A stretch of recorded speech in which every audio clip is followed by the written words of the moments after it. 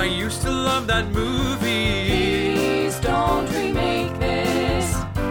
I have such fond memories of that film. Please don't remake this. Hey Hollywood, if you wanna be smart, just hire some writers to make some new art. And after our heart to heart, go make a new start. Please God, please God. Don't ruin my childhood. Please don't remake this. Please don't remake this. Now we're going to move into I have some notes, but also quick curveball. Did you have a crush on any of these characters when you were a kid? All of them. I love that. I think I mean I definitely had a crush on Wesley, like as a child for sure. I mean, his little ponytail, his little swoopy hair, his low-cut V-neck. I mean, what's there not to love? There's just he's such like a 80s heartthrob vibes. Oh yeah.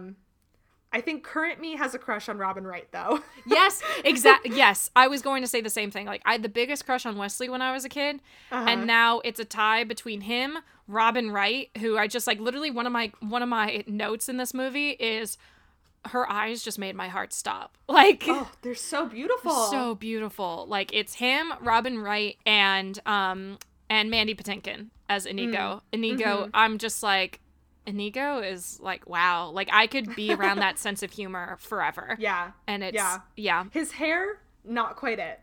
No, I love his hair. Oh my God, that's one of my Really? notes is his hair is glorious. The curls. Like, swoosh on top. I just love the curls and like how healthy it looks. Like he's giving Buttercup a run for her money. I actually love his hair.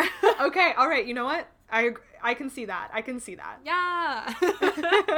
I'm personally a fan of Wesley's little ponytail, mostly because now I have short blonde hair.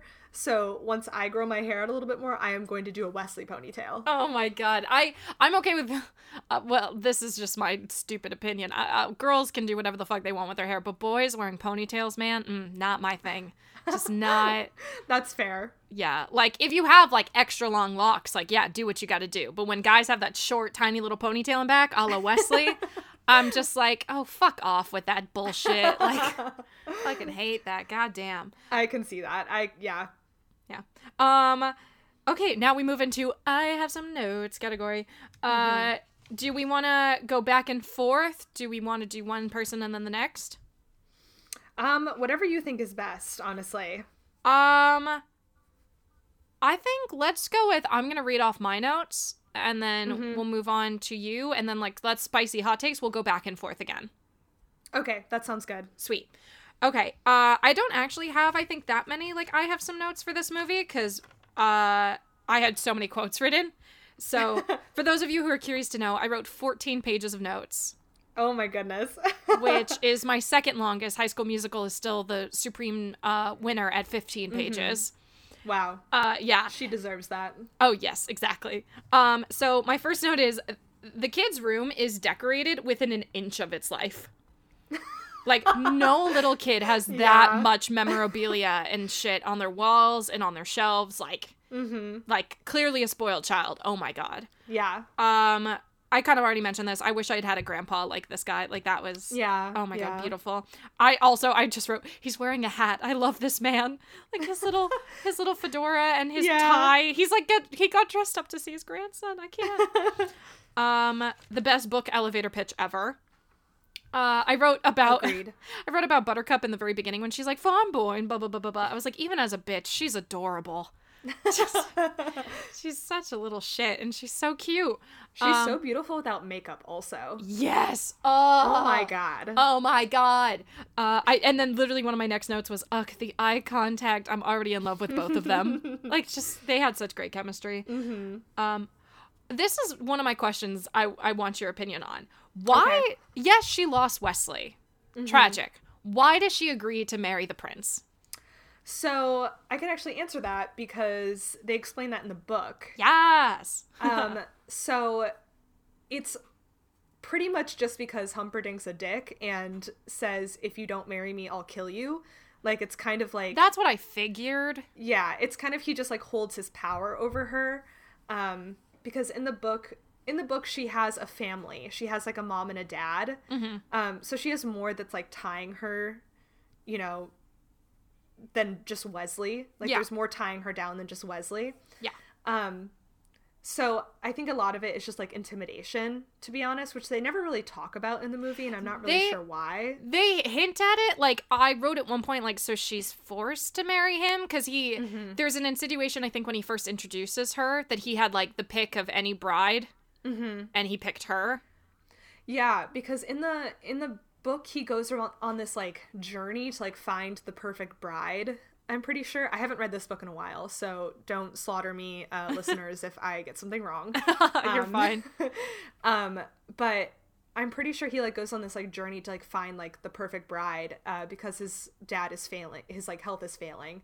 And he sees Buttercup, like, out riding on her horse, because that's a big thing. She's, like, a horse girl in the book. And he sees her and is like, I love her, but the king is like, you can't marry her because she's a commoner. So he's like, fine, and then makes her the princess of a random made-up land. Wow. Oh my god. Yeah. And he's like, now I'm gonna marry her, and Buttercup doesn't really have a say in the matter. She's kind of coerced into doing it. So okay. Yeah, so it's not like really, you know, she didn't have a lot of choice in it, I don't think, which I wish they had talked about more in the movie, but yeah, they hint at it, but it's not really clear. Especially because Wesley doesn't know why she agreed. And then she never defends herself by saying, I had no choice. Like, yeah, exactly. I'm like, girl, speak up for yourself. Yeah, exactly. Dread Pirate Roberts is a really great name. Like, yes. I understand the idea of them keeping that name. Great name. This is just like a little, like, kind of nitpick. They knew about pressure points in the 1600s? Because that's what he does to her to, like, get her off the horse. It's just like, what? I never understood that scene. I was like, did she faint? Yeah. Is she okay? It's so weird. I'm just like, what? And I'm assuming 1600s. I don't even know. I bet it's probably older than that, but it's hard to tell. There's speculation that it's set in the 1700s because Vizzini makes a comment about Australia being full of criminals. So we know that period of history has happened. I see. Australia, you know, they, like, dumped all the criminals in Australia, and that's how Australia became a continent. So that's so fucked up. I know. Like, Jesus Christ. So when I was reading, like, fun facts about it, a lot of people were like, we know it's at least after I don't know, it might have been 1778, I think. Oh, wow. I'm not sure. Don't quote me on that. It definitely, like, is a very loose timeline because time period, because it's all kind of all over the place, which I love, but still. We've already kind of talked about this. I love the costumes in the movie. The red dress. That's the one that always gets me. Yeah. The eels are genuinely terrifying. Very scary to me. Yeah. Peter Falk's hair looks painted in this movie. Like, it just looks spray painted. It is, like, so... Oh, that's really accurate. Yeah. It's just like, what did they do to his hair? Did they dye it? Like, I don't understand why it looks fake. I love the voiceover that he does with Wallace Shawn when he's like, those are the shrieking eels. When it, like cut in his voice. I just think it's a nice touch to remember, like, he's reading a storybook, you know? Because you get so attached to the other story, it's, like, hard. I honestly forget that every time I watch this movie, that it's just a book. Yeah. I'm just like, no, Wesley and Buttercup were totally real. There was a girl named Buttercup once. I love how cheesy the filming is. Like, specifically the Cliffs of Insanity. I just adore it because I'm just like, fuck it. Who cares? You know? Oh, I forgot to look that up. I wrote one of my notes. I wrote, like, LOL, what is the score? And I wanted to read an article about, like, so the music was written by Mark Knopfler. And I want to read an article about, like, what the inspiration was for the sound, because it's just, like, so specific. Oh, okay. And I'm curious to know just, like, why they chose, like, those instruments, those arrangements. Like, I totally forgot to do that research. I need to look that up because I'm fascinated. Yeah, that's the man who wrote Storybook Story. The Grammy Award-winning song. I wrote, wait, how did they set up that rope? at the Cliffs of Insanity. I think that every single time I watch this movie. Yeah. I was just like, who did that? Who are they working with? Yeah. I was like, is there a way to get down from the cliffs, or is it like I don't know. Anyway. Who knows? We've already talked about this. The whole scene between Inigo and the Man in Black when they fight is priceless. Amazing. This is a callback to the Addams Family episode, but bring back fencing. I love fencing in movies. It's so much fun. I wrote the father story is tragic as fuck because wow. Which now thinking about maybe even the kid not having his father either. I'm like, oh my God. Yeah. Like, did William Goldman not, was his father not in the picture when he was a kid too? Like, where is this all coming from? I don't know. Get that man some therapy. Seriously. And then he's dead. Oh, yeah. And God bless you, William Goldman. He only died like a couple of years ago, right? He did. Yeah, it was really recent. It was like 2018, I think. Yeah. Oh God bless William Goldman. I also wrote as a joke, like, Academy Award for stunt doubles, but then I was like, wait, are there stunt double awards? And there are. It's called the Taurus World Stunt Awards. Ooh. So they have their own award as they ceremony. Deserve. They rightfully deserve. The secret artists of the film scene. Yeah, exactly. Which they also, I question whether it's progressive or kind of what's the word I'm looking for? Or kind of condescending, but they have a special award just for just for women stunt doubles. Just for female stunt doubles. Which I was like, okay. Is the word superior? Huh? Oh. Is the word superior? Yeah. Yeah. I don't know how I feel about that. Me neither. I love the balance of the challenges in this movie. The steel, the brawn, and the brain. I just think is great. Yeah. Great structure. Of course I had to double check that iocane powder is fake, which it is. I wrote, wait, why did Vizzini set out a whole lunch? He's so civilized. Yeah, I'm like, there's cheese, there's brie there's some gala apples. Why is a whole picnic table, a picnic blanket. That's what I'm looking for. Yeah, picnic blanket.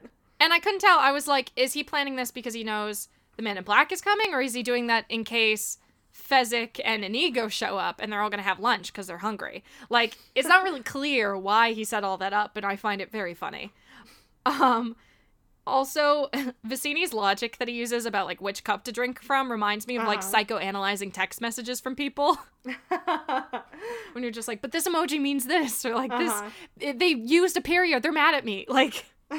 Just kind of gave me those vibes. The voiceover session for when they're falling down the hill, when Cary Elwes and Robin Wright probably had to record that, must have been hysterical to record.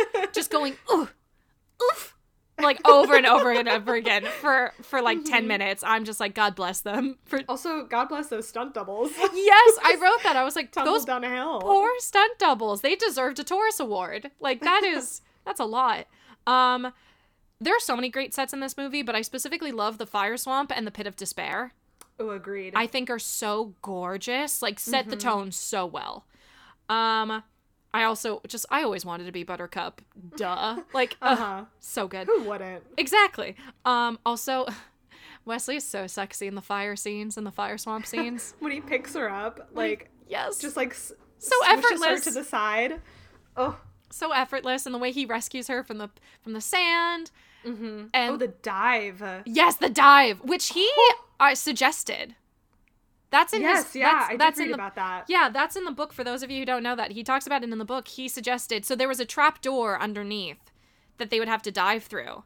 And originally, he was supposed to go in feet first, but he suggested that he was that's not brave enough for Wesley. He'd be braver than that. He would go in head first to grab her and pull her up.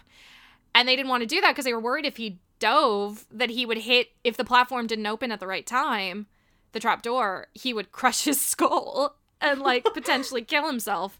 And they were really scared to do it, and they went ahead and did it because he suggested it, and it worked out, and is one of my favorite moments in the movie. It was a great decision. First take too. That was his first take, and he nailed it. Fucking nailed it. So good for him. That, he should be really proud.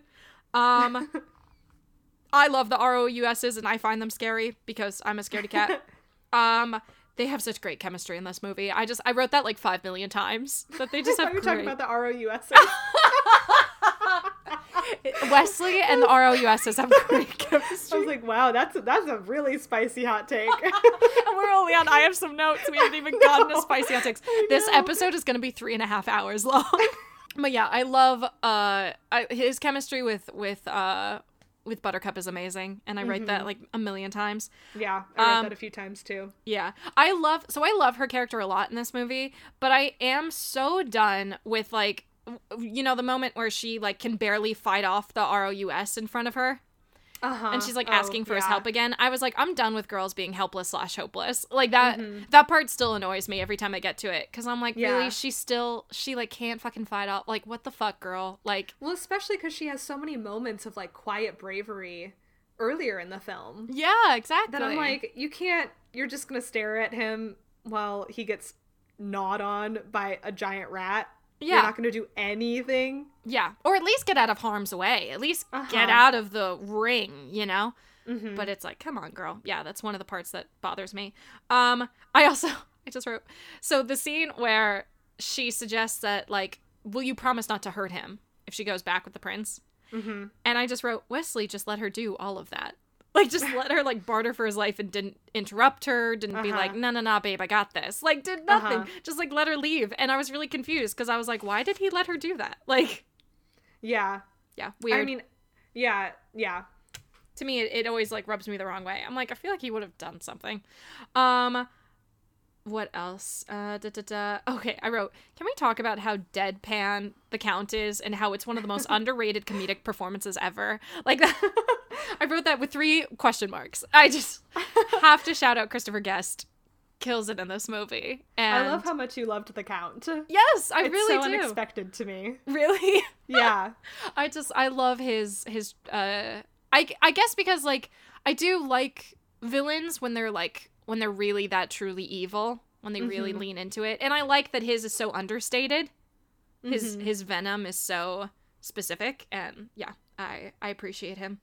I love when the kid interrupts the story over the fake marriage. When he's like, whoa, no, that's not it. Just gets so worked up.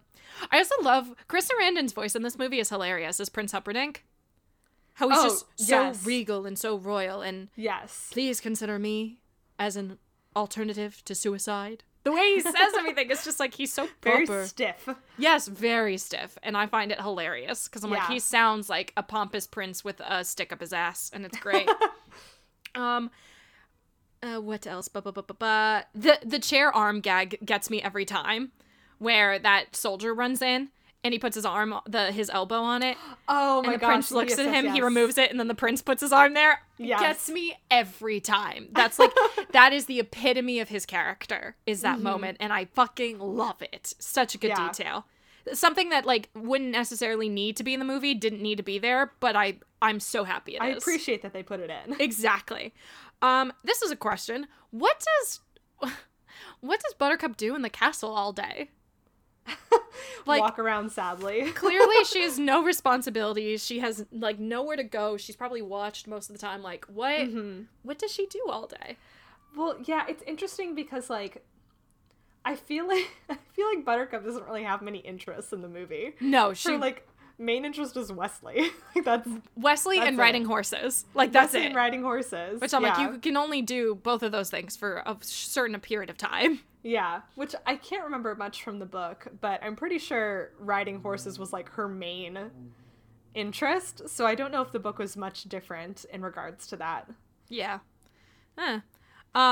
This is fun fact that I looked up. So when I was watching it, I had my subtitles on, and it got to the scene where, you know, the one of the brute squad comes up and he's like, "Ho there," to Inigo. And he's like, "Oh, like, pipe down, keep your ho there." And it was a Spanish word that they included.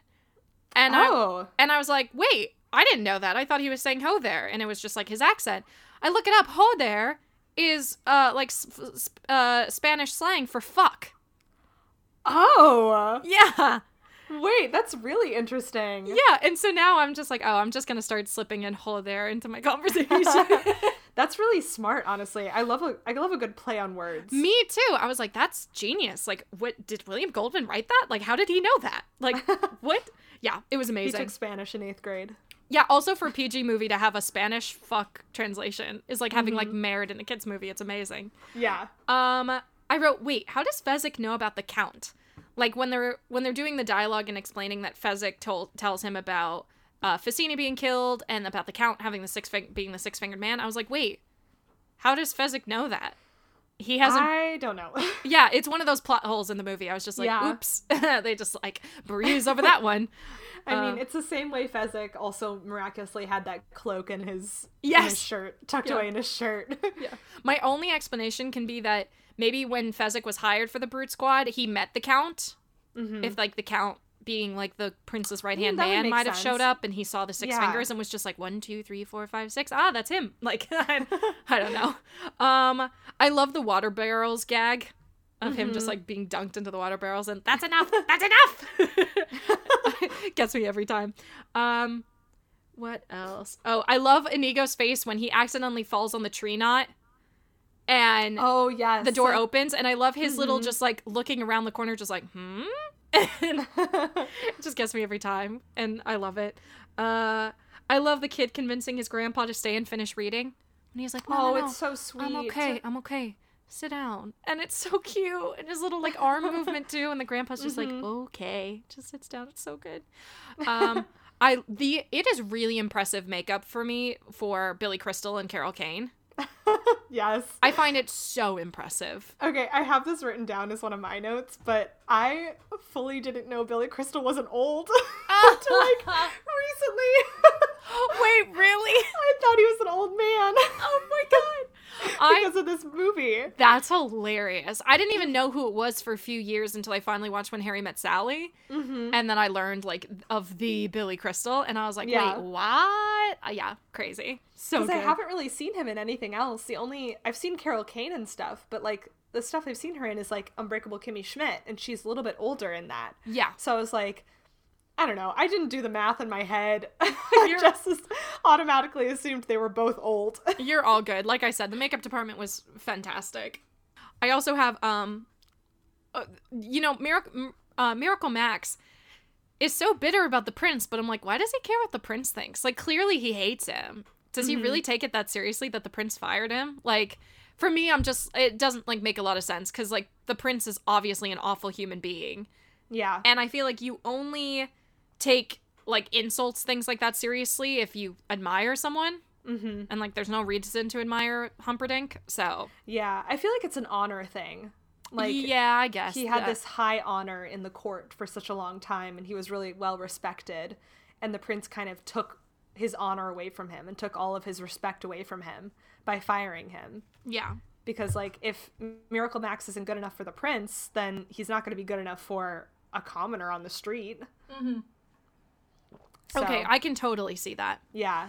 We already talked about this. I almost wish we'd gotten a sequel of the three of them just to see what the hijinks they get into.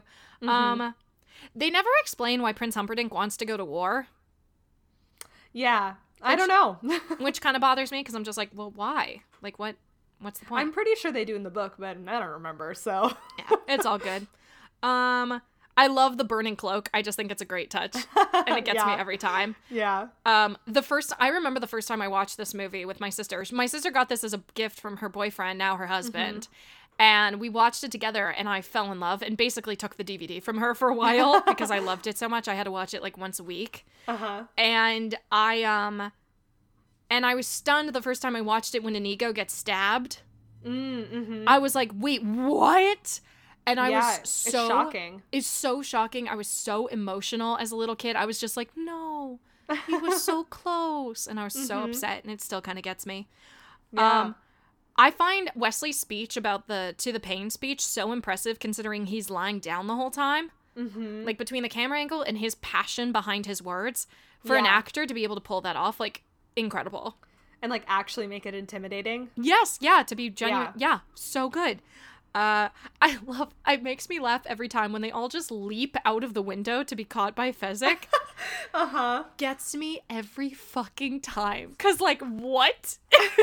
I only want to exit my home like that from now on. Yeah. Just jumping into the arms of a giant. Yeah, just of a gentle giant. It's so good.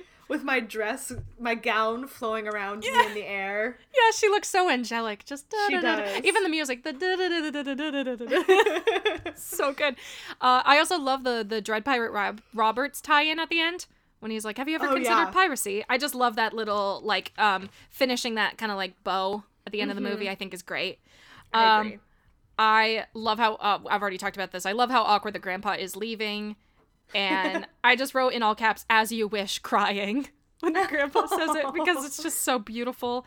Yeah. And the credit sequence makes it seem like a TV movie. It does. It's so cheesy. So cheesy, which like, yeah, that's the perfect way to end the movie, but it is like so cheesy. And I was so in the movie, I forgot like almost all of the actors' names when writing my notes because I completely forgot Mandy Patinkin's name. It took me until the credits to remember his name because he's just, for me, he's Inigo Montoya, so it was so hard to remember. And then the waving at the end, the fact that the last clip that they used for the credits is Carol Kane and Billy Crystal waving is hysterical because it's just very appropriate. It's so appropriate and so funny. And those are I have some notes. I'll go through mine pretty quickly because you said a lot of the things that I wrote down. Honestly, we had very similar. I feel like there's not a lot of interpretation to this movie. Yeah. Like you either agree on you just agree on everything. Like either this was great or this was bad or this was cheesy or this was romantic. Like it's just one of those movies. Yeah. I'll say my highlights though. The big thing that I noticed in the beginning is that there are Christmas decorations around the house in the kids' home. Oh, really? And it's like snowing outside. So can I count Princess Bride as a Christmas movie? Is that what I'm getting? I love doing stuff like that. I'm totally calling this a Christmas movie. Okay. Merry Christmas. Go watch The Princess Bride. Yes. Also, happy holidays. Celebrate every holiday. Happy holidays. Happy holidays. Celebrate every holiday. There's like 7 Santas in the background of their home, so apparently they're really hot on the Santa train. Wait, that's so true. Now I'm remembering the Santa in the background. I totally didn't catch that. I was just looking at it and like not processing that information. Yeah, that's there's so like true. 3 of them also. There's not just one. Do you watch CinemaSins on YouTube? Yes, I do. So that's why I created Spicy Hot Takes, because I fucking love CinemaSins. And I love when they point out in like teen movies how many lamps are in a room. That is my favorite part about CinemaSins is how many lamps are in a room. And this movie, that's why I mentioned like his room is decorated to within an inch of its life. Yeah. Because wow. Awful. They were like, we need to create a little boy that doesn't have a name. What do we do? Someone rewatch this movie and let us know how many Santas are in the background and then how many decorations there are in the background. Exactly. Another thing that I wrote about is, I can't remember if I've talked about this already or not. Oh, you're fine. You're good. But I love how there's this idea of the grandpa talking about like passing down this book. Yeah. And how it, like, you know, the actual book, The Princess Bride, was written in the same way, where it's like, this is a book that's existed for centuries, we're passing it down through the years. And I really like how, you know, even though obviously this book was written in the 70s, how the movies kind of become that, where it's become this thing that's just passed down through the years, like from like parent to child to parent to child. I really like that like art has kind of imitated life. Yeah, that's not beautiful. Purposefully. Or life has imitated art. Life has imitated art, yes. Yeah, that's beautiful. That's a really good point. Yeah, that just warmed my heart a little bit while watching it. I also talked about how great the chemistry was between Wesley and Buttercup, and how Cary Elwes, like, he has this constant smirk on his face. Yes, the smirk. It's so good. Like, it's charming, but it's also like devilish, and like it makes you kind of believe that nothing he's saying is serious. But then like in the moments when he does, you know, talk seriously to Buttercup, you believe him. Like he's completely genuine. It's a good performance. It's so good. Yeah. I wrote Buttercup's depression gives me Big Bella and New Moon vibes. Yeah. That's so accurate. She's just like sitting staring at the fire, and I'm like, I will never love again. Like, yes. Yeah. At least she doesn't attempt like, she does attempt suicide eventually. Yeah, Jesus. She does. Oh man, Bella. I mean, Bella Swan wishes she was Buttercup, but yes, yes, that is the best. I know this isn't spicy hot takes, but that's the best spicy hot take I've ever heard on this show. Bella wishes she were Buttercup. She really does. She tries so hard. That's so good. Maybe that's gonna be the episode title. Oh man. I also talked about the shrieking eels because they also terrified me as a child. Yes. And I remember closing my eyes, but I hated the sounds they made too. Yes. And like how loud it got when they were like attacking. So I couldn't escape the shrieking eels. I would close my eyes, but the sound still scared me. So see, what's funny is I'm the kind of person, sound upsets me more than watching something. So I can watch a scary movie on mute and not be bothered by it at all. But if I only listen to the sound, I'm a fucking wreck. Yeah, no, that makes sense. Yeah, so like whenever I'm watching, if I watch a scary movie by myself, I always mute it in the parts that I get really scared. Yeah. That is how I live my life. You know what? I understand that though. Sometimes scary movies do too good of a job at using the sound and music to scare people. Exactly. Yeah. Ugh, crazy. I also talked about the music, especially during the chatty duel, because there's like it's like drum trill that happens when Wesley's like swinging around that branch thing. And it's just so cheesy and lame, and then he like lands and it's like ta-da! It's so just good. Oh, it's so 80s. Yes, very. Another one of my favorite moments in this movie is, which my dad and I always used to make fun of, is how Buttercup just throws herself down the mountain. Yes! She doesn't even try running down. She just goes, yeet. Just like...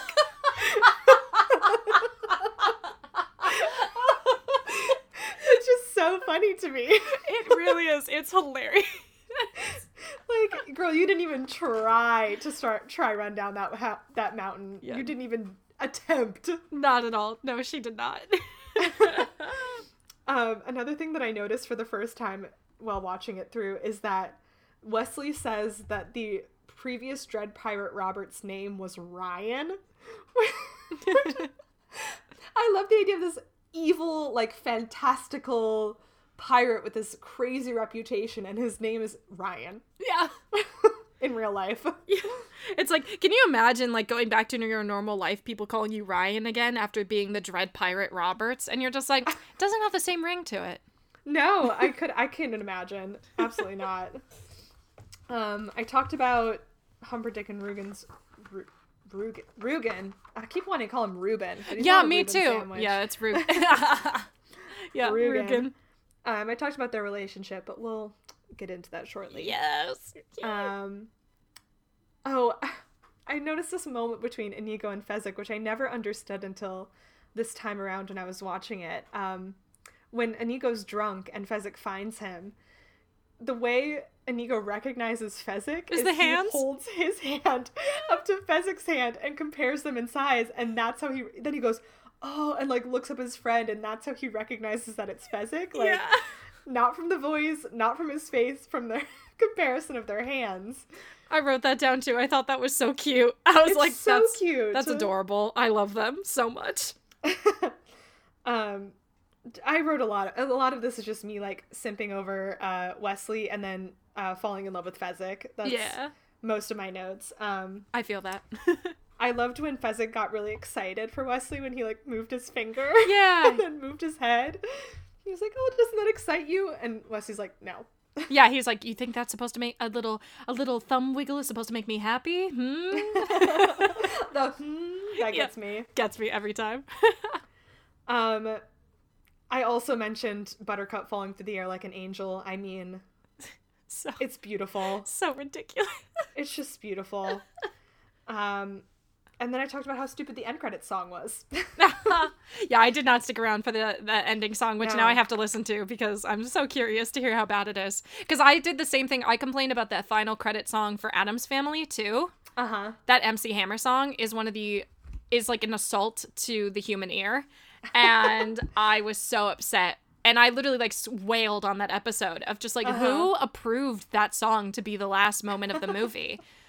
I've never actually seen Addams Family, so recommend watch the movie, listen to the episode. It is a fun time. It's one of those movies. It's funny now that I'm like reflecting on it. It's one of those movies you can watch once and then you can look up the clips that you like, but you don't necessarily need to watch the movie again. Mm-hmm.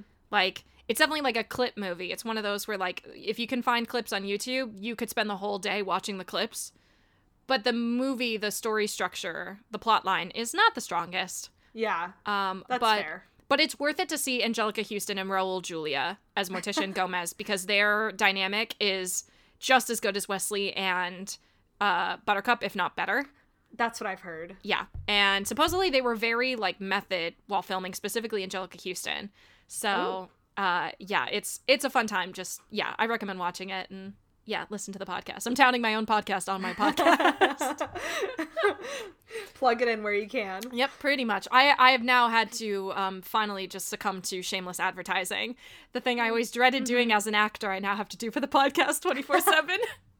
But, I mean, that's how we survive in this world of performance and being the product that we need to Yeah, especially with advertised. COVID. Especially with COVID and so few performance things happening. It's like, yeah, of course I'm going to talk about the work that I'm actually doing. Like, there's, like, nothing else happening. Of course I'm going to talk about my podcast and post about it on Instagram and I have, like, my Instagram QR code on my phone screen. Oh. And, yeah, that's a thing you guys can do. If y'all run a business on Instagram, there's a QR code you can save to your phone. And I have it as, like, my lock screen so that people can just scan it and go straight to the page. That's brilliant. That's so smart. Yeah, so it's like, full shameless advertising. And it's all for the sake of the goof. Do you have any more? I have some notes. No, that's all my notes. Okay, great. You covered a lot of what I was going to say, so. Yeah. Well, okay, well, this is great, because now we can move into spicy hot takes. Ooh, baby. And do you want to, should we go back and forth, or do you want to go first this time? Let's go back and forth for sure. Great. Do you want to start, or you want me to? You know what? I can start, because we talked about this a little bit already, but it's the whole... I spent a lot of time wondering whether Buttercup was a strong character or not. Yes. And if, like, I could consider her a strong female character. And I went back and forth a lot because I think objectively, from the surface, she's not. Yes.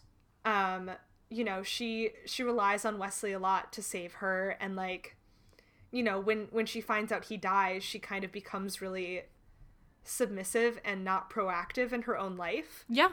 But, you know, the more I thought about it, like, I was kind of thinking about, like, depression and, like, what that does to you. Mm-hmm. And the fact that, like, her sadness and her grief over losing, you know, in the movie version, the only important person in her life. Like, I can kind of understand that feeling of giving up and that feeling of, like, kind of losing the will to live. Yeah. So, you know, I don't think her lack of, like, being proactive in her own life, I don't know if that's quite, like, I don't know. I don't think it's a weak thing. Wouldn't consider it weak, because, like, when she does need to be brave, she is. Like, she's really brave. She, you know, jumps off of the ship to escape the trio. And she... Even though it's a questionable decision, like, when she tells Humperdinck to sacrifice, like, Wesley, like, for her own, or sacrifice her own happiness for Wesley, I think that's a really brave thing also. I think she knew what she was giving up by saying, will you protect Wesley if I marry you? I think that's a really brave thing to do, because she knew what she was giving up, and she was giving up the love of her life, and in order to keep him safe, and that's what she could do in these circumstances as a woman who doesn't know how to sword fight. Yeah. I mean, the biggest thing, I totally agree with what you're saying. I think the biggest thing with her character is it's just inconsistent. Because she'll make a brave decision in this scene, and then all of a sudden Wesley shows up and she acts totally helpless. Yeah. And then he disappears and she's waiting for him to come save her. And it's like, why don't you just leave the castle? Like, that's one of my spicy hot takes, is I'm like, it looks like nobody's watching her. Yeah. It looks like there aren't that many guards at the castle, actually. She could probably, and she knows how to ride a horse. She could just steal a horse and run. And yeah, maybe she's worried about the prince tracking her down, but like if she knows that if she knows what his ship is, if she knows where it's docked, she could at least try. Like, there are things I think she could have done to be more proactive about fighting for herself. Yeah. She even says to Humperdinck at one point, "There's nothing you can do to hurt me." So Yeah. I'm like, girl, if there's nothing he can do to hurt you, get out of there. Yeah, exactly. So I think that just her character decisions are a little inconsistent. Yeah, I would agree with that. Because also she's like a total pessimist sometimes, like in the fire sign, like, we'll never survive, blah, blah, blah. And then she's a total optimist about like, Wesley will come and save me. And it's just weird. I'm just like, girl, like, what? Yeah. So yeah, as much as I love her and she has some certain strong moments, yeah, I wish there was more consistency with her character. So I see where you're coming from, totally. I also really like that she held on to hope until the very end, too. And that she held on to, like, her faith in Wesley.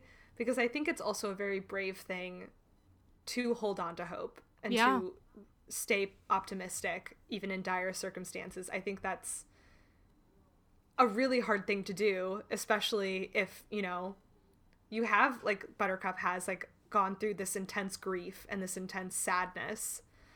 So I do think that's brave. Yeah. Brave of her. Yeah, I agree. Speaking about like Wesley and Buttercup, one of my spicy hot takes is it's not really clear why they fall in love. And you don't really get any of their dynamic of like, what do they talk about? What interests do they share, you know? And I love that they had personal chemistry, you know, they sell the movie. Like, honestly, if it wasn't for their actual chemistry in real life, this movie totally wouldn't work, I think. I agree. Because there is almost zero setup for why they like each other and why they fall in love. And it frustrated me this time watching it because I was like, oh, I never realized, like, their love is pretty weak. Like, that is not we don't get, like, any information, basically, other than she acted like a bitch towards him and then realized he loved her and she loved him all of a sudden. It was like, wait, what? Those things do not add up. So, yeah, I just, like, I'm glad that they had chemistry. They sold this movie. But in reality, not really a strong couple. Yeah, I never noticed that, but I completely agree. Yeah. All right. A spicy hot take that we've been hinting at. Yes, yes. This entire episode. I have an even spicier hot take than this, which I haven't mentioned at all, which I'm excited to talk about. But this is my Humperdinck theory, which I think that Humperdinck and Rugen were a couple. Yes. I wrote that down. Yeah. I need that to be in the Disney musical. I need to see them be a couple. I swear to God, if they don't do that, I'm going to be so fucking pissed. I feel like their behavior towards one another, specifically when they're alone, and the way they interact with one another is just too domestic for it to not have some sort of meaning behind it. Yeah. Exactly. Like, and also the fact that Humperdinck has no interest whatsoever in Buttercup, even though Buttercup is objectively beautiful. Yeah, probably the most beautiful girl in the world. Like, let's go super far. No sexual chemistry. Yeah, I think that's... And the fact that he does have chemistry with Rugen, like... Yeah, he does. He totally does. Yeah. It's just the pieces add up a little too well for me to not believe that at least one person in this, like, in the creation of this movie considered it and said, I'm going to put a little hint of this. I 100% agree. That is exactly what I wrote. I'm so glad we're on the same page. Yeah. That being said, I don't know quite how I feel about that, to be honest, because I think it's an interesting take to make the queer-coded character cowardly and, you know, like somewhat feminine, and like his whole character trait is that he's kind of just like a pussy. Yeah. Like that and the fact that he is queer-coded makes me think that it's like kind of a little bit of like 80s, like, ha ha ha, I'm gonna make fun of gay people. I see what you mean. Yeah. So I love the theory, but I also don't really, I'm a little uncomfortable with the theory. But I think there's a way that with we'll get to this when we get to should this be remade. I think there's a way that they can work with that angle, though, and it not have to be about their sexuality. Like, that it doesn't have to be a euphemism for he's cowardly because he's gay. Like, no. 2 separate concepts. He's gay, and he's a fucking coward. Like, 2 different worlds. And I think that I mean, they have Bob Martin and Rick Ellis writing the script for the musical, and I think with them, the right writing team, I think like they could pull it off. I doubt Disney's gonna have a gay couple as villains. It's Disney. I know. But I actually think it would be really progressive of them to have, like, I think it'd be about time that Disney has a lead gay character in a piece. Yeah. And also, I've also heard, like, I identify as bi, and I have heard through my friends in, like, the LGBTQ community that there also needs to be more diversity, I think, with what the quality of roles, you know? Yeah. It's, like, the same thing as, like, Asian people always being cast as a smart person, or Indians always being cast as a doctor or something. It's, like, gay people, like, they talk about how they're, like, not every movie should be about coming out. Like, we have... Oh, yeah. I feel that as well. Yeah. There are more more stories to be told. And I think that could be a really interesting story in that, like, if they are a couple, and he's only using Buttercup to start a war. So it's not like it needs to be, like, about him covering up his sexuality. It's like, no, he just wants to kill her to start a war. Like, yeah. I spent this entire movie just, like, wanting more because I think this is getting into my spiciest hot take. Yeah. Can I say it? Yes, please. I think if they were, and this is also going into, like, the remake as well, but if they were to remake this movie, I want to see Wesley as a woman, and I want it to be a lesbian relationship or a gay relationship where, like, Buttercup is this femme lesbian, and Wesley is this chaotic bisexual. Chaotic. And they fall in love, and I think it would work really well, especially if you went in the angle with Humperdinck, like, actually making him queer. I think that would be really interesting, because I think the moment where Humperdinck kills Wesley could be, like, a lot of his rage can come from this place where he's seeing these 2 women in love while he's personally in love with Rugen, the Count, with the Count, knowing he can never be with that person. It makes him mad knowing that, like, Wesley and Buttercup could, you know, realistically be together and be in love, but he can never have that. So he, like, wants to take it away from them because he can't have it himself. Yeah. I'm living for this idea. This is great. Yeah. It's actually funny that I referenced Bly Manor earlier, because this is giving me Bly Manor vibes of Danny and Jamie. And, like, oh my god, this is great. Also, like, literally any actress would look amazing in Wesley's costume. Yeah. Like, absolutely amazing in it. Absolutely. So, that's a selfish want from me. Well, I'm loving all these spicy hot takes. Holy shit. This is great. I do have some actresses' names. Please. Please. Go. Do you want me to wait until we talk about if it should be remade? Or... yes. Actually, yeah. Save it. Okay, I'm going to save it. That'll be great. Oh my god, I'm so excited. Okay. This is just a random one I'm going to throw away, but, like, what's a kissing book? The kid is like, is this a kissing book? I'm like, is this mom reading him, like, smut or something? Why is he asking what a kissing book is? I'm so concerned. Like romance novels, I guess. Yeah, I was like, why does this, like, 8-year-old know what a kissing book is? Not good. And then quickly, a couple of things about, like, Wesley not, like, going away, you know, to find some fortune before they get married. One, he couldn't have found a job nearby. Like, there was no other job that didn't have to take him across the sea. And then 2, he couldn't have sent one fucking letter saying, like, hey, how are you, babe? How you doing? Okay. It's been 2-3 years. I miss ya. Like, he couldn't, like, yeah, he didn't know that she thought he was dead, but, like, he couldn't have sent a letter. When he became first mate, it's not that hard when you get into port to send a fucking letter. Yeah. I don't understand. Yeah. So, and that's just like a pet peeve of mine now when I watch the movie, that it's so ridiculous that he does nothing to reassure her that he's alive. Yeah. Yeah. he said, I'm not even going to try. Yep. Yeah.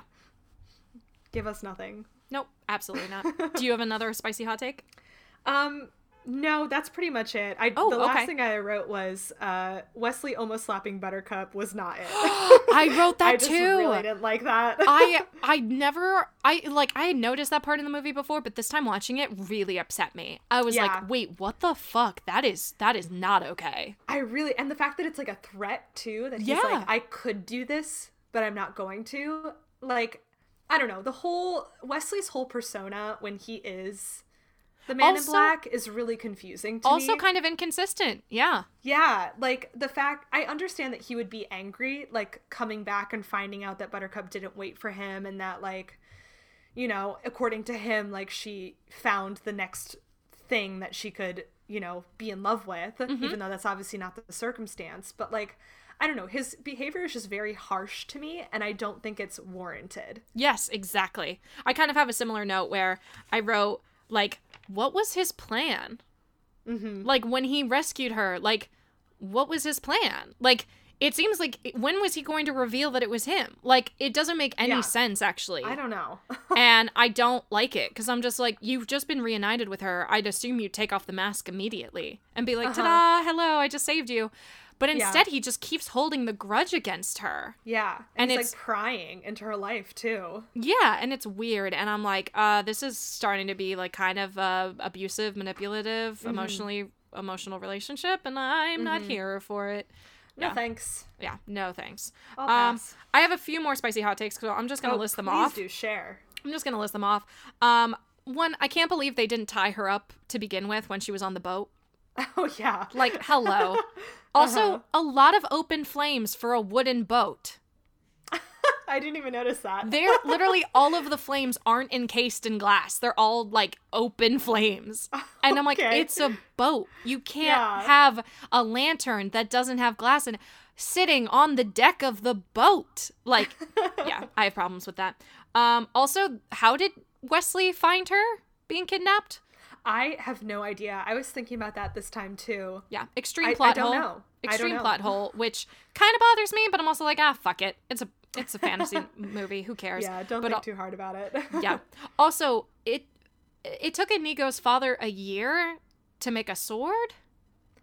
Like, it's a beautiful sword, but definitely doesn't take a year. More about swordsmithing. Blacksmithing. I don't know what the word is. Whatever you do to create swords. Yeah. Definitely, I'm assuming, definitely doesn't take a year. No, I would think not. Yeah. Wesley was not very good in the scene against Fezzik. Like, one, he could have been killed very easily, and he seems much smarter than that. And two, he also should be better at fighting. Like, yeah, sure, he's a giant, but also you've probably fought, like, you're not that big yourself. You've probably fought bigger guys than you. You should, like, him just running at Fezzik was so pointless. I was like, I don't think Wesley's that dumb. At least he's not dumb for the rest of the movie, so why is he dumb right now? Again, inconsistency. It was funny. It's funny. It's just inconsistent. I'm like, come on, guys. It doesn't really make any sense why Vizzini switches the goblets. I don't know. Yeah, that's very true. Because I was watching it the second time and I was really trying hard to find the logic in that, and I didn't get his logic. Yeah, it doesn't, like, yeah, sure, maybe he thinks it's funny that, like, Wesley's gonna die with a funny expression on his face, like, oh no, but, like, it's just weird. It's like, that was kind of unnecessary. Especially because it didn't seem like he was sure of which, like, poison the goblet was in. Yeah, exactly. So, like, why, what? Which goblet the poison was in. Yeah. I switched that around. Oh, you're fine. Also, why, okay, yes, he's been dead, well, she thinks he's been dead for, like, what, 2-3 years? But why doesn't she recognize his voice?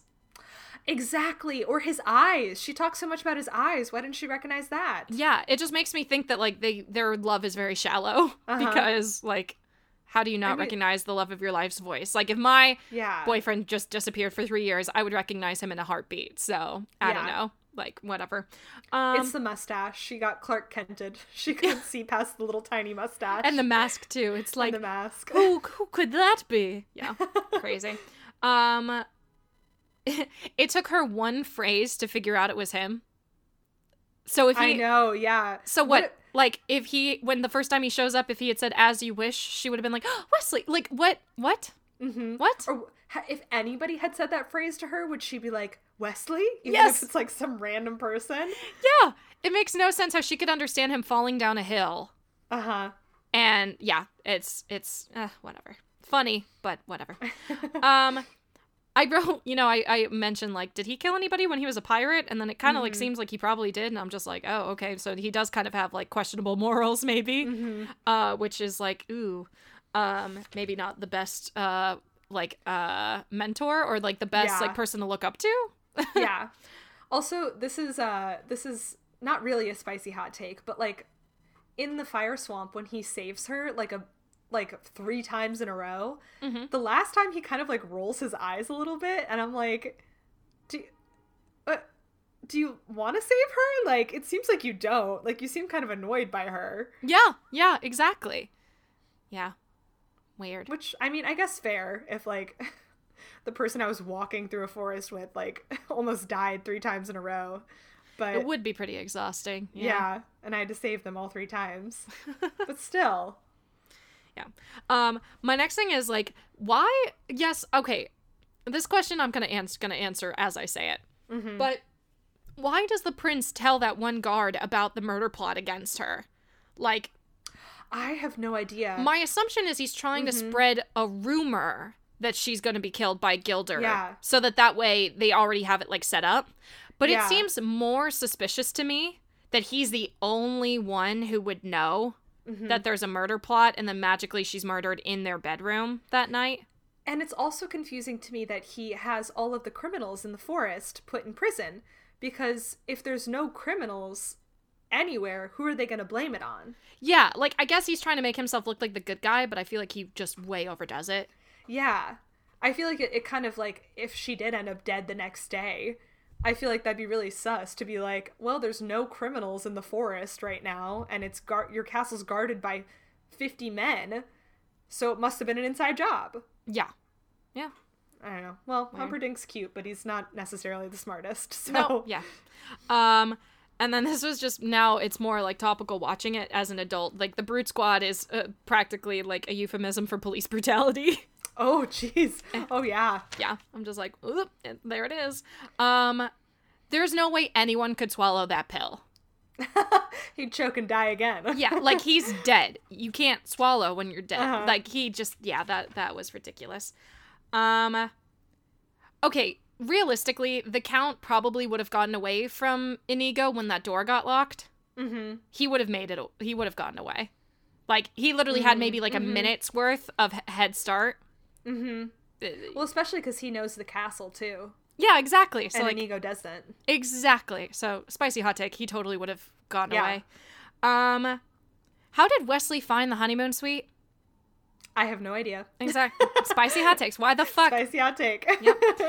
How does she not see him lying in bed? All good questions. She's just like, she's just ready to go with that dagger. She's just like, yeah, let's Juliet this shit. Yeah. And it's just like, girl, take 2 seconds to just look to your right. Look to your right. Like, it's ridiculous. And then, I already said this earlier, the fight scene between Inigo and the Count is arguably the best scene in the movie to me. And especially because we picked him for best all around, I'm just like, duh. He wins. Yeah. Okay, this is a real spicy hot take for me. Ooh, I'm excited. The prince kind of gets what he wants in the end. Yeah. Like, Humperdinck, all he was going to do was kill her and then blame Gilder for it. They've just escaped. He can blame Gilder for kidnapping her. That's so true. And, like, he can start a war. Like, they don't need a body to prove it. He could start a war without evidence. Like, he could do, like, pull a Troy, Helen of Troy, and just say, like, no, we need to go after them. Like, he kind of gets what he wants, and I get really disappointed every time I watch the movie that they don't kill him. You know what? I was just about to say, like, my spicy hot take to throw into that mix is that I'm mad they didn't kill Humperdinck. I'm kind of, I think not that he deserved to die, but I think it would have. It's better punishment warranted. than just leaving him there. He's still gonna get to be king. Like, live with your cowardice. He seems the type to not really give a shit. I don't think he cares. Yeah. Yeah, he's gonna get over it pretty fast. So, yeah, it's just disappointing. I'm like, that's not the way to end it. Like, but I guess we were only allowed one death in this kid's movie. And it was Vizzini. Oh, I was thinking the Count. The Count. Oh my God. We were allowed 2 deaths, but 3 would have been quite too much, apparently. Apparently. Yeah. I also wrote, Fezzik could not be carried by a horse. I didn't think about that. He is the weight of a horse. He could not be carried off by a horse. That poor horse. Yep, pretty much. And those are my spicy hot takes. Ooh, they were so spicy. Oh, thank you. Yours were too. I'm so excited. So now we move on to the final ironic question of the podcast, which is, should this be remade? Which, quickly mentioning, so there was a mini-series that they made like this summer for COVID. That was like, was it charity? Was it for charity? It was for charity, yeah. It was on the site, Quibi, I think. Oh, when it died, what it's called. Yeah, before it died. It fully tanked. Yep. And it was all for charity. And every single actor and creator who contributed to it did it completely for free, which I think is really lovely. And they did it to support people who are struggling during COVID with accessing food. Oh, okay. So, did you watch it? I did not. Yeah, I didn't watch it either. I don't think it's quite my cup of tea, to be honest. But one of the things that I, wrote down in my notes about whether or not it should be remade is I think it did a good job of capturing the energy of the original Princess Bride in that it's like goofy and cheesy and not meant to be taken seriously, which I really appreciate because, when I was initially considering this question, I was initially like, no, I don't want to see this remade. Like, I love this movie too much. But I think, honestly, if they were to remake this movie, I think if they did it with the right creators and director and crew and actors, I think it could be successful because I think you just have to make sure you don't take yourself too seriously and you don't like try and make the ROUSs look realistic or yes, exactly. I think it would be a very delicate process. Yeah. But I think it is achievable. And if they do make a remake of it, my request is that they make it gay. Yes, which, well, there is the Disney musical's Disney Theatricals owns the rights to it now, and they're making a musical out of it. So, for those of you curious, David Yazbek is going to be the composer-lyricist on the project, and Bob Martin and Rick Ellis are the writers on it. And the best article I could find, David Yazbek did an interview about the process in January of this year. Remember when it was January 2020? And yeah, I know, right? And I read an article recently, or I was reading one of my magazines, and it mentioned how the impeachment was in January this year. And I was like, wait, what? I literally couldn't remember that. No, I don't believe that. Yeah, no, it was January 2020 was when the impeachment thing happened. And I'm like, that's holy wild. Shit. And so he talked about how they've already done a reading, at least a first reading, and it went and it went really well apparently, and they're really excited about it. I don't know anybody attached to the project other than those 3 people, and that Disney owns it, but I'm interested to see what they do with it. I'm a little concerned that a musical is going to make it too cheesy. Or I'm worried 2 things. One, it'll either make it too cheesy and specifically, okay, Lauren, gather your thoughts. This is what I'm worried they will do wrong, is that they will make it cheesy by leaning into it too hard, by trying too hard. Yeah. And that I agree. The genuine chemistry of all the characters and the relationships between the characters and the humor and everything is going to be pushed too hard, because sometimes musical theater just like tries too hard. And I think the best thing they could possibly do is if they create, like, Spamalot with Drowsy Chaperone. Combine the concept. I love that idea. If you get those 2 shows together, which they have Bob Martin, they can do it. Like, if you get those 2 shows together, I think it'll be a beautiful Princess Bride production. Yeah. My other worry with a musical / like any stage production of it is, I think part of the magic of Princess Bride is that it really transports you into the world. And I think a lot of that has to do with the setting and the fact that like they're in these like fantastical sets. There's like the fire swamp and the, you know, when they're on the ocean, on the boat, and the Cliffs of Insanity, and in the castles and stuff like that. And, you know, not that I don't trust Disney to like work their Disney magic. I think my fear, though, is that they're going to work their magic in the form of projections. Which, no. I fucking hate projections on stage. I hate them so much. Yeah, I feel that. Yeah, I'm sure I'm not a set decorator. That was great. I'm sure any set designers and set decorators out there would probably agree that like projections kind of are the death of creativity in regards to creating like interactive and fantastical sets for musical theater.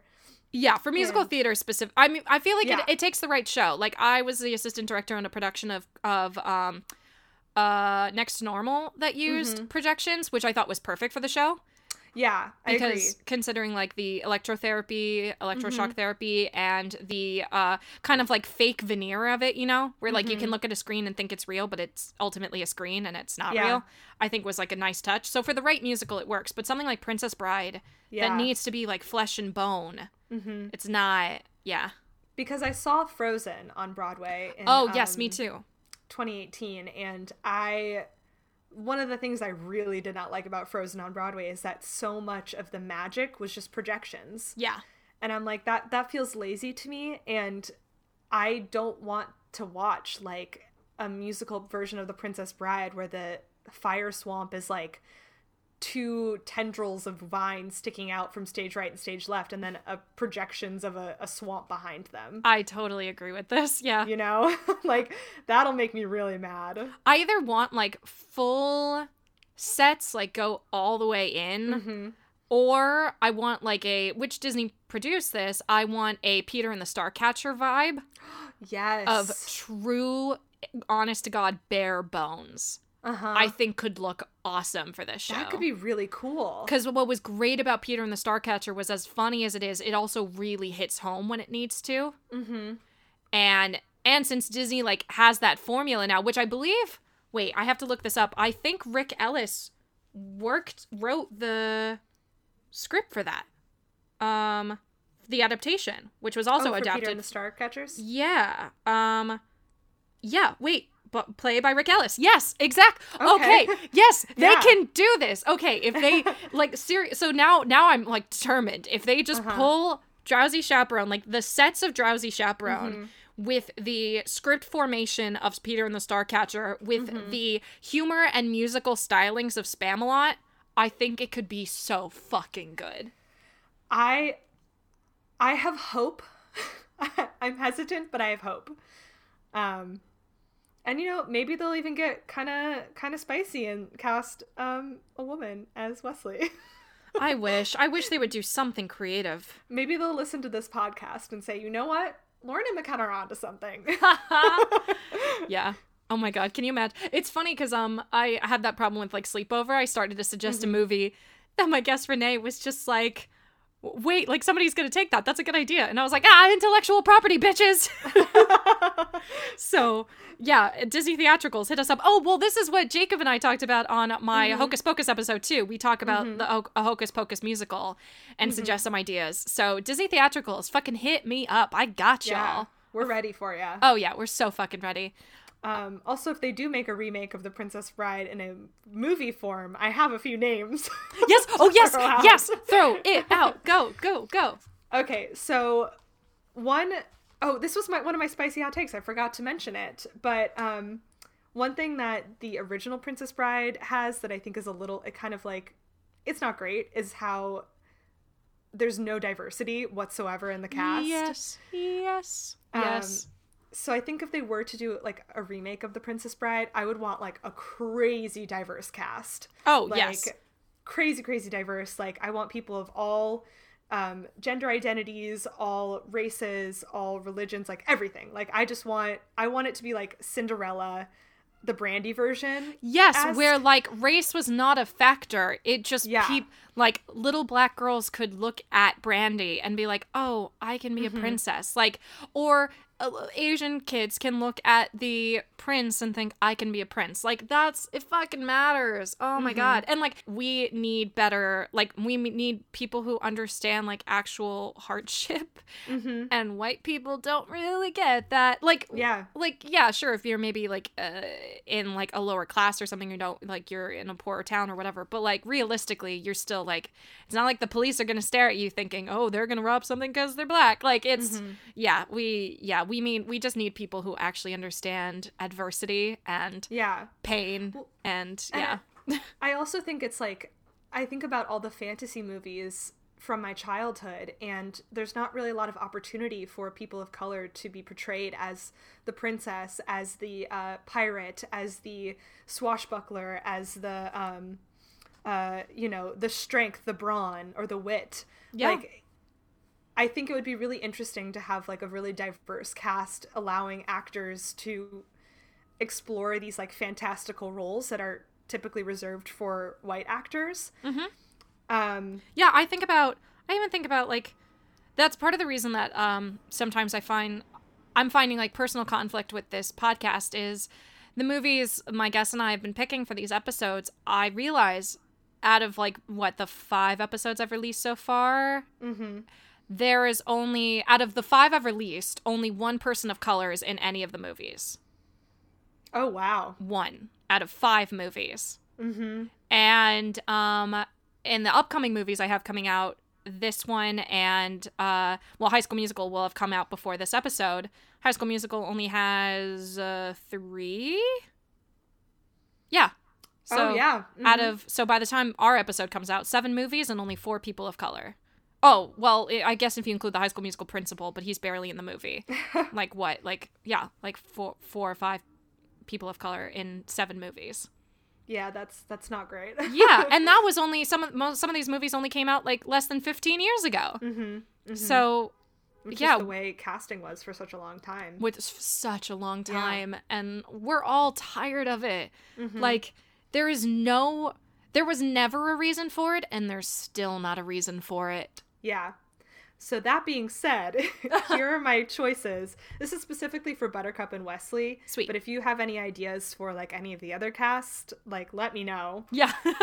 I think preferably I would love to see a new talent in either Buttercup or Wesley, in the same way that this movie introduced Robin Wright. Exactly. Yeah. I kind of like the idea of Wesley being the new introduction, just because I think it would be really cool to either have like a non-binary actor play Wesley, or like a genderqueer actor. I think that would be very intriguing. Yeah, that's great. But the inspiration actresses that I came up with for Buttercup, I love the idea of Kiersey Clemons playing Buttercup, which you probably know her from. She was in Dope. She was in Neighbors 2 and Antebellum. Oh, I haven't seen her work. Did you watch Lady and the Tramp? No, the live action. The live action? No, I didn't. She played the mother in Lady and the Tramp. Her name is Kiersey Clemons. Oh, she played Joanne in Rent Live. If that's helpful. I also did not watch that. Okay, I'm looking at a picture. Wait, I do recognize her, but I've seen her in something else. That's really cool. Yeah, so she was one of my choices. I also wrote China Anne McClain, which... Oh, yes, I love her. Yeah, oh my God, she's amazing. She's super amazing. And I only chose actresses who are queer as well. Oh, nice. Okay. Which I believe China Anne McClain is queer. I'm pretty sure she's playing a lesbian character right now on a TV show. That's name is escaping me right now. And I also put Amandla Stenberg. Oh, I think love I'm saying her. name wrong. No, Yeah. So those are my top 3 choices for Buttercup. Awesome. Do you have any? Did you have any choices for Wesley or no? I did. They were more like inspiration choices because, again, like I would love to see someone new come out onto the scene. But the two people that I chose were Tessa Thompson or Evan Rachel Wood. Okay, I specifically thought of Tessa Thompson too. And I love the idea of like Tessa Thompson. I like your non-binary or genderqueer idea too. So like obviously this is just a suggestion. I love the idea of like a Tessa Thompson Zendaya team up. Like Zendaya as Buttercup. Oh, interesting. I think she would bring such a strength and gravitas to her that would make it so much clearer that like yes, she's in love, but also she can defend herself. Yeah, and which I really like the idea of doing a remake for that one reason, to like give Buttercup a little bit more to fight for. Yeah, and fix some of Wesley's like little issues that we talked about of like his weird misogyny sometimes. That's just like what just happened? Yeah, I love this whole concept. Those are all great suggestions, and man, I hope they do that with the musical. I really do. I hope so. I really hope so. I wouldn't be surprised, honestly, especially since Disney did go that direction with Frozen the musical. They very much like cast simply by talent, which I really did appreciate, because when I saw it on Broadway, it was, I can't remember, oh gosh, I'm a bad musical theater major, I can't remember the name of the girl who's playing Patty. Elsa.